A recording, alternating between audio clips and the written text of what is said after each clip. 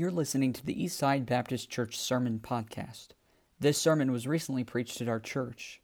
We want to encourage you to visit our website at eastsidesf.com. Now, enjoy today's sermon.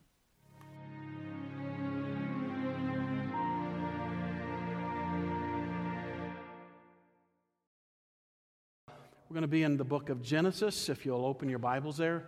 Genesis chapter 32. So I think it's obvious to our church and those of us who've been here for a period of time to know that as a church we're all going to be facing some new things this coming year. Me and my wife facing some brand new place of ministry, and the same thing for our church here as far as calling another pastor in is it's a big deal. It's a really big deal to me and my wife, and I know it's a really big deal to our congregation. And what is comforting to me is to know that God has just guided and directed in it and has led all the way. And there are some things that you just got to keep in order in your heart and mind during transition, and things that can be right in front of us, whether we want them to be there or not. Sometimes they're just going to be there, and you know that. And so how do we face those things? And how does God prepare my heart, your heart, for new things? Even if it's just as simple as stepping into a new year, are there some things that we ought to stop and consider? And I'd say yes, very much so. I want to do a better job in 2019 than I did in 18. A lot of things that I felt like God blessed in 18, but oh man, I know there's so much more that could be done in my personal life and my walk with God, and I'm sure that's true of all of us. And so when we look at this passage, you're going to find that God literally changes a man for better service for the Lord, and changes him for what is right out in front of him. He's kind of dreading it, to be honest with you. When we look at it, it'll make sense to you. And God did something for that man in a really, really big way. And I want us to look at it this morning. I'll give a couple of titles to my message. How God Prepared Jacob to Cross the Brook, or Preparing to Step into the Next Year. Either one of those would be fitting for the title for my message this morning. So if you will, look in chapter 32. We're going to start in verse 1. I'm not going to read the entire chapter. I'm going to read several verses and give you some background. We'll shorten that aspect of it up. So, Genesis 32 and verse 1, the Bible says, "And Jacob went on his way, and the angels of God met him." Now, I'm going to give you the background here in a moment. But when Jacob saw them, he said, "This is God's host." And he called the name of that place Mahanaim. And Jacob sent messengers before him to Esau his brother unto the land of Seir, the country of Edom. Now, some of you that are familiar with your Bibles and have read the Old Testament, your mind's clicking and you're starting to I think I know where we're at in this story. Verse 4, "And he commanded them, saying, Thus shall ye speak unto my lord Esau." Verse 4, "Thy servant Jacob saith thus, I have sojourned with Laban and stayed there until now. And I have oxen and asses, flocks and men servants and women servants, and I have sent to tell my Lord that I may find grace in thy sight." Now, why would Jacob be so worried about meeting Esau, hoping he could find grace in his sight? Again, those of you familiar with your Bibles, will be a familiar story, and we'll back that up here in just a minute. Verse 6, "And the messengers returned to Jacob, saying, We came to thy brother Esau, and, oh, by the way, also he cometh to meet thee, and 400 men with him." Now that's when the music goes dun, dun, dun, dun, in the heart of Jacob. I promise you that. Now he is just a mess. So in verse 7, it even tells you that. "Then Jacob was greatly afraid and distressed." Why is he bringing 400 guys with him? I'm sure he's thinking all these thoughts. So he was afraid and distressed, and he divided the people that was with him and the flocks and herds and the camels into two bands, okay? Now, let's drop down from there, if you will, into verse 22. verse 22. We'll read another section of verses here. Verse 22, and he rose up that night and took his 2 wives and his 2 women servants and his 11 sons and passed over the ford Jabbok. And he took them and sent them over the brook and sent over that he had. And Jacob was left alone.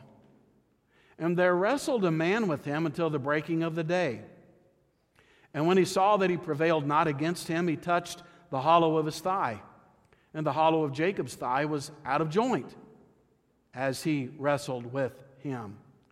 And he said, let me go, for the day breaketh. And he said, I will not let thee go, except thou bless me. Jacob knew what he was facing. I mean, this is life and death. And he's not about to let go of the one that can bless him unless he does. Verse 27, and he said unto him, what is thy name? And he said, that's the angel talking to Jacob, obviously. What is thy name? And he said, Jacob. And he said, thy name shall be called no more Jacob, but Israel. For as a prince hast thou power, notice these 2 things, with God and with men, and hast prevailed. And Jacob asked him and said, tell me, I pray thee, thy name. And he said, wherefore is it that thou dost ask after my name? What purpose do you have in that? I had a purpose when I asked for yours. And he just says, and he blessed him there. Now in verse 30. And Jacob called the name of the place Peniel, for I have seen God face to face, and my life is preserved.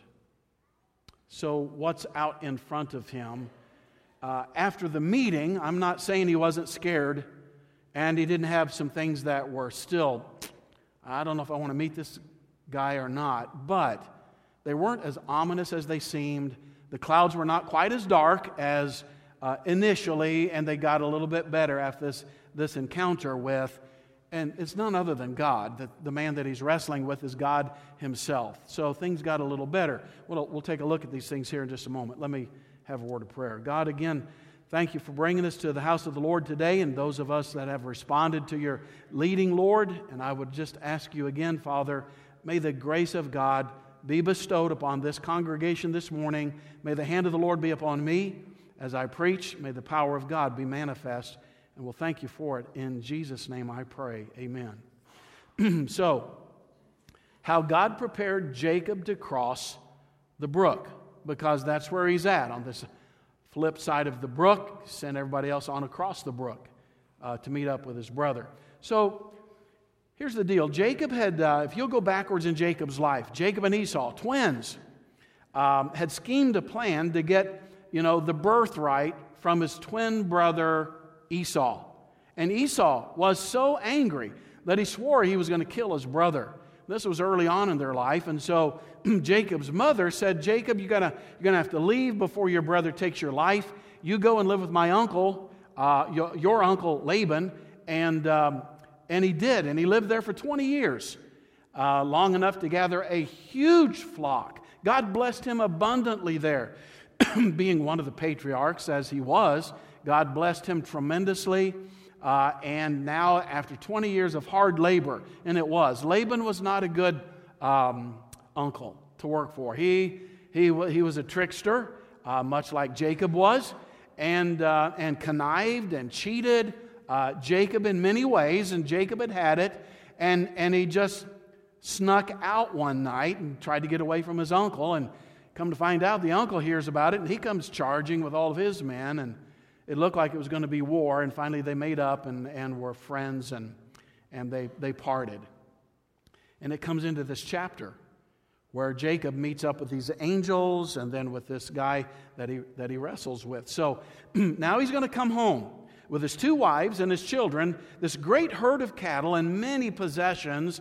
He knows that his brother had wanted to kill him, and he was still very scared to meet him, even though 20 years had passed at this point. So on his journey back, he stops at Mahanaim, sends a large gift of cattle to Esau, hopefully to appease his anger toward him, hopefully.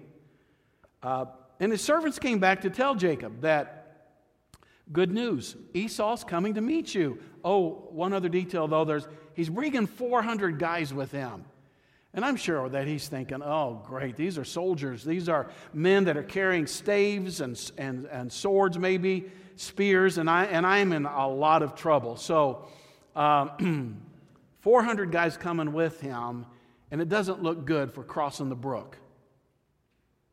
Now, every now and then I'll pause here for just a minute, and I'd like for us to stop for a minute. Crossing over the brook, stepping into that new territory, scary. It's new territory. He's never been in this place before. You say it was his old homeland. I know, but it wasn't such that his brother was coming out probably to kill him. Now, I don't know when you stop and look over the brook, over into what we would call next year, if it looks a little ominous to you in some ways. Maybe some things you don't have answers for. Things that are just in the air and you just wish God would let you know how it's going to happen, or if I could just bypass this whole thing would really be nice. I'm sure Jacob was thinking that. But a lot of us get to that place, maybe 2019 kind of stands out to you like that. A lot of times it can. So here's what Jacob does. Jacob is this guy that always is scheming. He's always trying to do things his way. He divides up his family and his flocks, divides them in half, sends them over the river to go meet Esau while he lays down on the other side of the brook to try to sleep before meeting his fate. Whatever that was going to be, that's what he did. But before God allowed him to meet Esau, God prepared his heart for the journey and for the meeting and what it was going to be like. And I think it would be a great thing maybe here this morning if we could, each of us would try to maybe copy Jacob's pattern before facing the new year that's right out in front of us. I can't say that I have something ominous right out in front of me, scary necessarily, but I have a lot of big question marks. And I so want God to answer them and not me trying to fill in the blanks for God. You understand the difference in the two? You need to know that it's the fingerprint of the Lord on the pen that's writing out your life. Make sure it's God's. Make sure it's not you the one trying to say, I can do this. I've got strength and energy and I've got a brain that God gave me. I can figure life out. Well, if God's leading you in that, praise the Lord, but you better be careful that you're not trying to devise your way and make things happen my way. Jacob was. Jacob did that all his life. We're going to take a fresh look at that, though, what God did for him.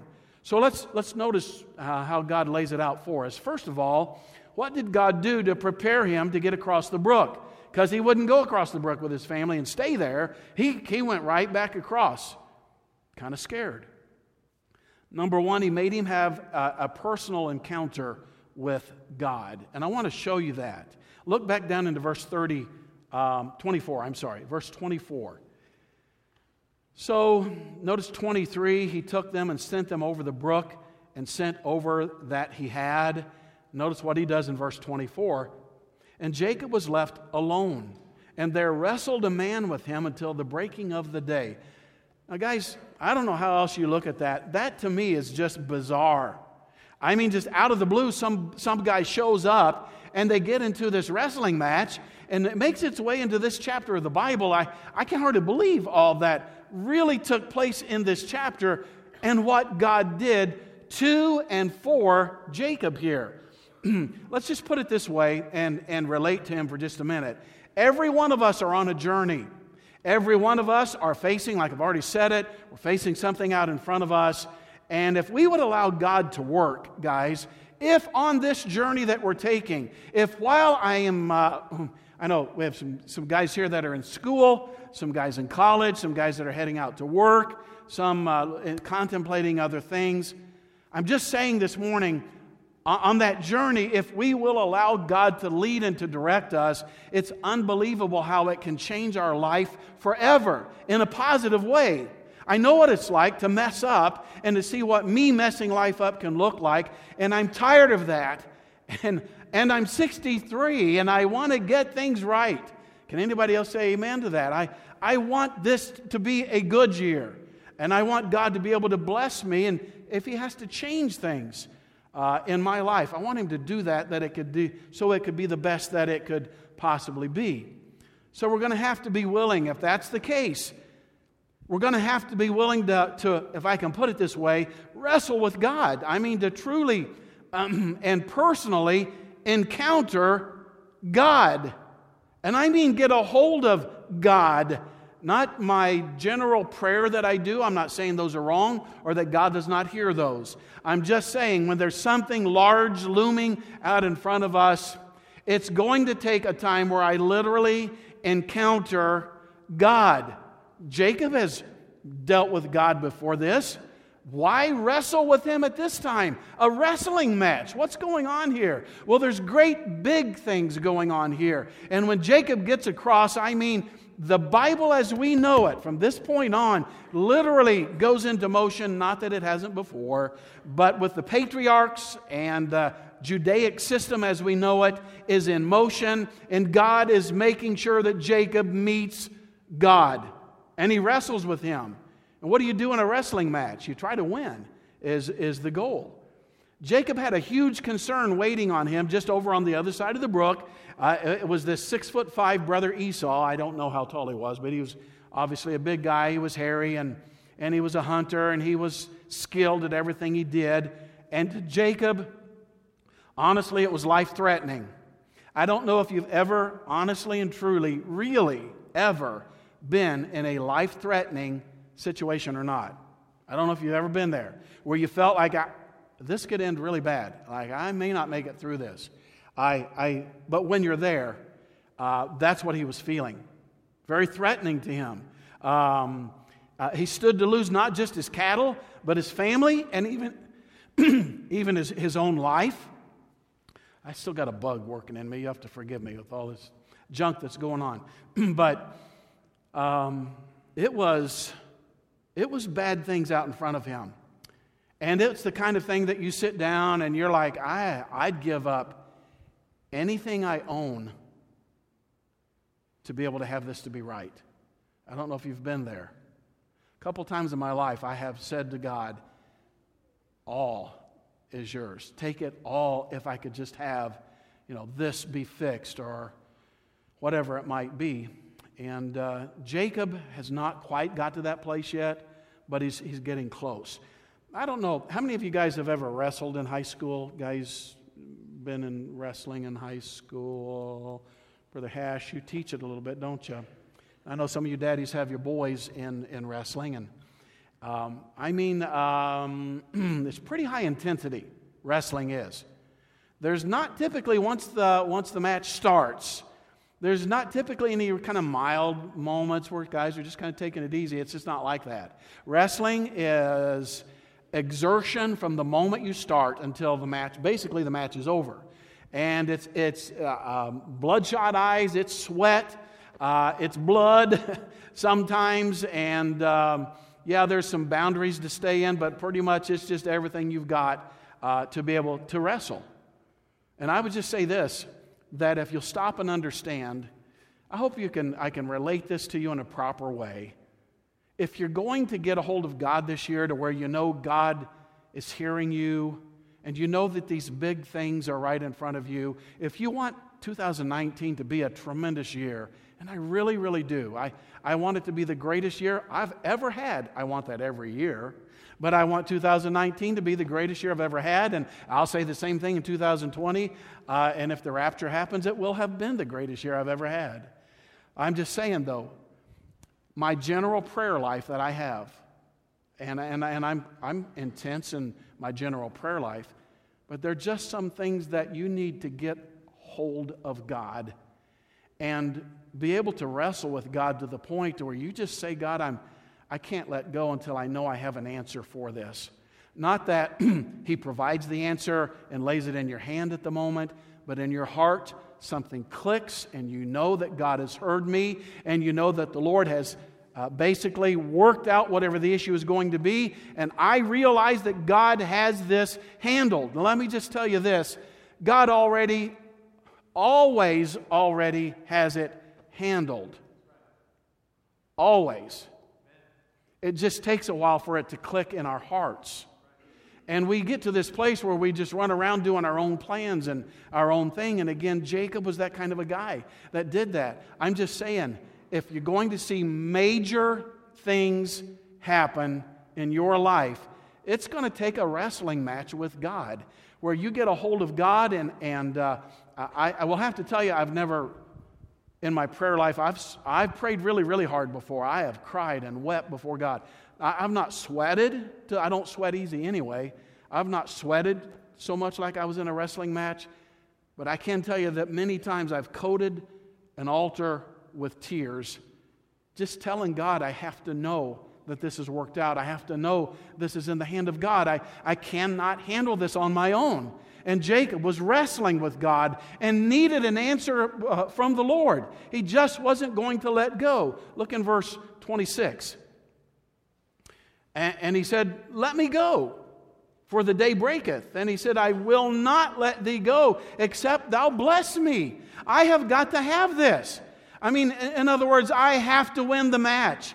I simply cannot be defeated. And there's been days in my life I just could not get up and walk away, still with question marks in my mind and grief in my soul. There have been times I just had to stay with God till I knew that God had answered my prayer.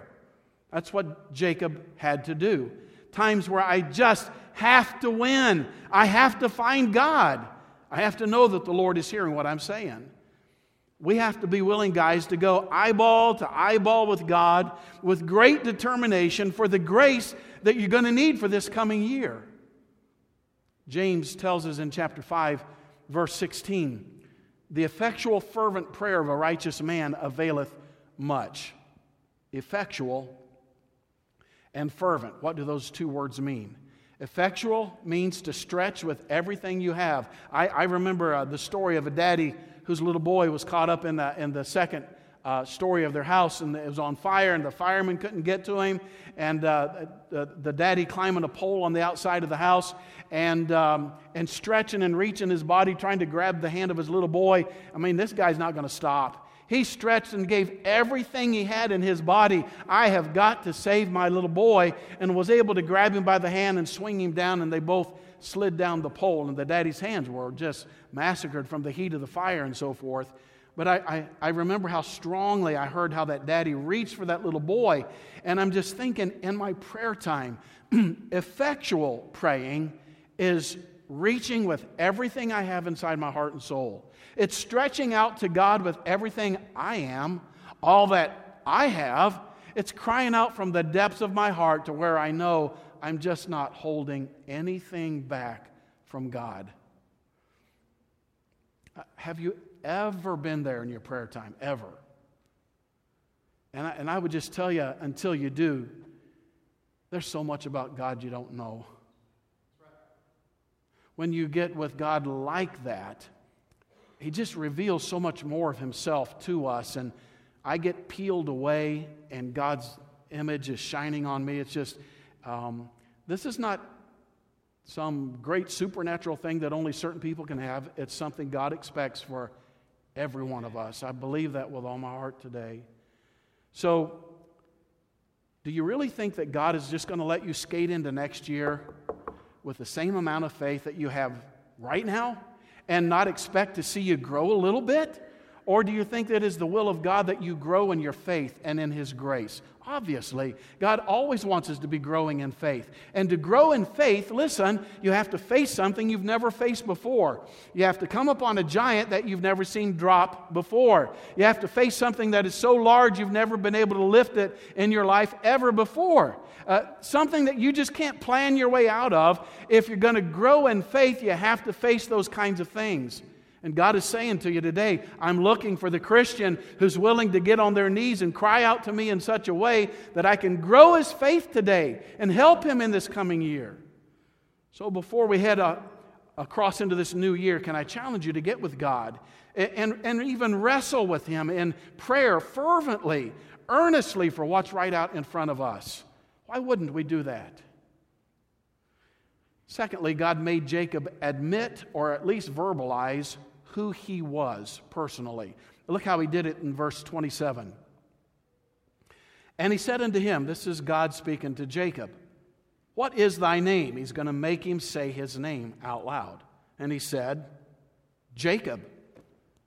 And he said, thy name shall be called no more Jacob. There's a whole lot behind a name, by the way, guys. Thy name shall be called no more Jacob, but Israel. For as a prince hast thou power with God and with men, and hast prevailed.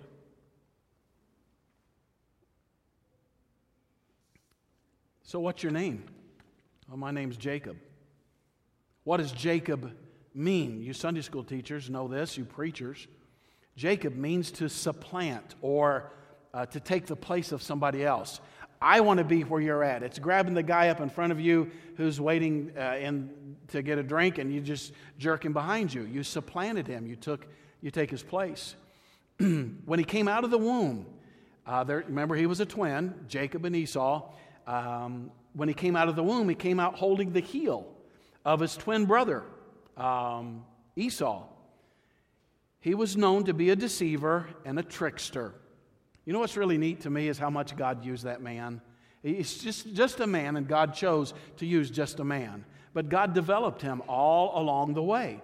So, Jacob, he was used to the motto, and here's his motto: if you want to get something done, you're going to have to do it yourself. That's the kind of the way he lived his life. I will just make sure things get done. And a certain amount of determination is not bad, as long as you know it's the hand of God leading you in that determined spirit. So, notice what God did to him in verse 25. This is big. And when he saw that he prevailed not against him, God, with Jacob, when he saw that he prevailed not against him, he, God, touched the hollow of his thigh, and the hollow of Jacob's thigh was out of joint as he wrestled with him. That's an interesting thought. We're gonna come back to that here in just a moment. But what is your name? My name is Jacob. Well, I'm going to change your name to Israel, which means prince with God. So before you tried to work all these things out yourself, but you've wrestled with God, you've cried out to me, you said, I'm not going to let you go until you bless me. It was like saying, I'm not going to let you go until I know I have victory over what's waiting on me on the other side of the brook. What's right out in front of me, I don't want to cross that until I know that the hand of God is on me and those circumstances. I cannot let you go. And so he had gotten hold of God, and he knew that the way I get changes in life in a good way is to get a hold of the Lord. And now God looks at him and says, what's your name?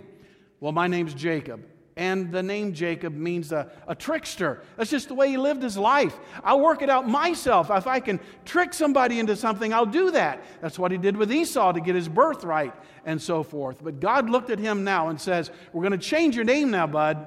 Your name's no longer going to be Jacob, the supplanter, the trickster. Your name is now going to be changed to Israel, prince with God. And notice what else he did right in that same time frame. Took his hip out of joint. Has anybody here ever had a joint out of socket? Just curious. Let me see the grimace. Yep. I remember as a kid, I got off the school bus. I was running up to the house and got to the steps, and I'm bounding up the steps, and I tripped on one of the steps and went down to catch myself. And when I went down, pulled my finger up, my thumb up, this thumb was over sideways, hanging over that way. And I knew I'd never bent that way before.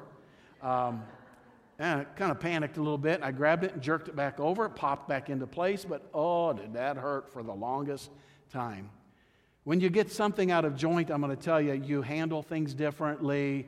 You don't operate like you used to before. You look a little different when you're like that. If, some of you guys, you say, I've got a trick knee. I've heard people say that. And I watch them get up. They'll try to walk, and all of a sudden they can't walk. And they'll grab a hold of something around them. And as a kid, I've said, what's wrong? They say, I got a trick knee. I always wanted to see the trick, but they, I've got a problem with my knee. It changes the way you walk. I hope you heard that. Because when God took Jacob's hip out of joint, it changed the way the guy walked. He went on limping from that point on. Verse 32 says, therefore the children of Israel eaten out of the sinew, which shrank. Back up 31, that's where I'm looking. And as he passed over Penuel, the sun rose upon him, and he halted upon his thigh. Now, from that day on, Jacob walked around probably with some kind of a crutch of a stick or something around him. The hip was messed up. And from the time he entered that place to the time he left that place, God had changed that man in such a way that his walk was so different to everybody else around him. So do you understand that sometimes for God to do His best for you, He needs to change your walk with Him? Big things need to change. You say, well, I don't want my hip out of joint. Well, obviously He's not doing that for us today, but it may take some major changes in your life, the way you're living your life right now. What you think is normal and is working out really great for me the way I am now. I'm sure Jacob appreciated being able to run and walk normal like anybody else. And I'm sure it was difficult for him after God changed his walk. And I don't know what you would actually call it, but touched the hollow of his thigh and he was out of joint. He just could not walk like he did before. I'm just saying, God may be calling upon you for this year to change some things about your walk with Him. And it may need to look drastic. It may, to you, it might be something that seems normal and like, what would be wrong with me having this in my life? I mean, I go to church every Sunday. I do what I think I'm supposed to be doing. My walk seems to be normal, but are you willing to stay like you are now to forfeit the best that God might have for you? Are you willing to lay something major down in your life? Or is it all about you and your life? Are you refusing to change your name from Jacob to Israel, in other words, to be a prince with God? One that walks hand in hand with the Lord. One that lets God lead their life and shows them how blessed your life can really be if you'll just let me change your life. Some of us just are like, I don't know if I want that. I don't like changes. I like the way things are right now. But when I look God in the eyes, and God says, Philip, I know how you're living your life, and I know He doesn't say to me, you're Jacob, and I need to change you to Israel. But until you're willing to admit who you really are, that's what He was saying to Jacob. What's your name? Well, and God knew what that meant, and God knew that Jacob knew what that meant. Until you're really willing to stand before God and admit who you are, you're never going to have any major changes. You're always going to be the same guy. You're never going to see any of the major changes in your marriage or in your home or in your family or in your personal life like you could unless you're willing to admit who you are and who God sees all along. I'd like to have a new name with God. I'd like to know that I am a prince that walks with God. I'd like to know that my life is in tune with the way that God would have Christians to go. Well, let me finish with this, how God started, number 3, God started this journey with some very calm assurance in verses 1 and 2. Would you go back there with me and we'll wrap it up with this. Verses 1 and 2, and Jacob went on his way, and the angels of God met him. And when Jacob saw them, he said, this is God's host. And he called the name of that place Mahanaim. I don't know if I'm saying it properly, but that's the way I'm saying Mahanaim. And just listen to this, and we're going to tie this all together if I can. The name Mahanaim means a place of two camps. While Jacob was camped in his spot, what God was letting him know was that he wasn't alone. God was camping right alongside of him. It's the place of two camps. It's the place before he ever encounters God, in the wrestling match, and before he ever goes on a cross and sees that Esau really is okay with him. It's the beginning of this scene. He stops at Mahanaim, a place of two camps. God wanted him to know, as he headed out on this life-threatening journey, that he was camped out with him the whole way. That you're not here alone in your tent. And I remember Moses communicating with God while Israel was early in their journey to the Promised Land. You'll remember this. And he told God in Exodus 33, he said, if thy presence go not with me, carry us not up hence. God, I don't even want to take this walk unless God is the one with us. I need that cloud and that fire to guide and to direct us, and to know that God is with me. And over and again, God has promised us that He'll go with us and be with us every moment of our lives. God's not expecting us to go on a journey that's difficult, or a journey where my life really changes in some big way to the glory of God, without me knowing that He's there with me and walking right beside me. I don't mind it if my dad walked with me in the dark. I've told you about having to go out into the garden one night and cover the tomatoes because frost was coming and it was already dark and my dad wasn't out yet. And I'm out in the garden all alone, and the woods are right out there. You can see the ominous woods, and you could see the grizzly bears coming and all that. You know they were out there. And I was really petrified, and I could hardly get any work done. And then I looked up, and here comes my dad, wearing his cap, carrying the bag of newspapers and all that. And when Dad got next to me, I didn't care how many grizzly bears showed up. I was walking with Dad. If you just know that God is with you, place of two camps. You're not alone, and you never started this journey alone, and you're not going to end it alone. God will always walk with you. Are you willing to let God have His way? Are you willing for some major changes in the way you live? We only got this much time to live, guys, and then it's eternity forever. Are you saying I'm not willing to make some major changes in this little part of my life?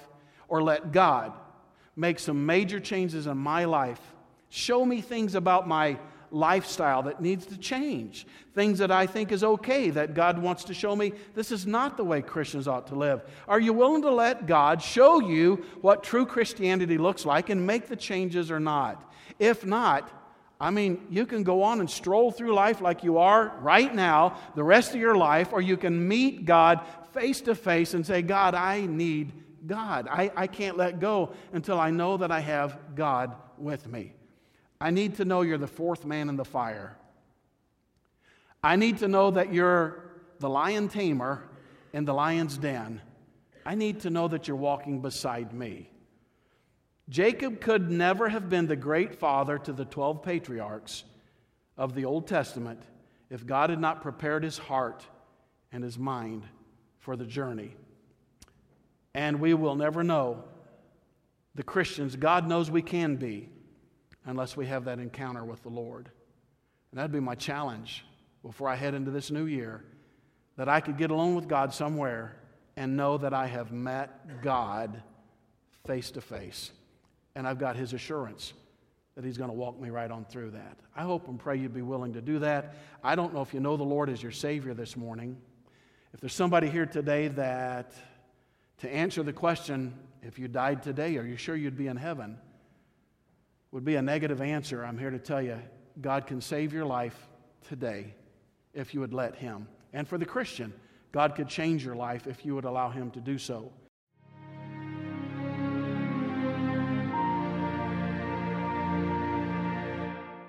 We want to encourage you to visit our website at eastsidesf.com.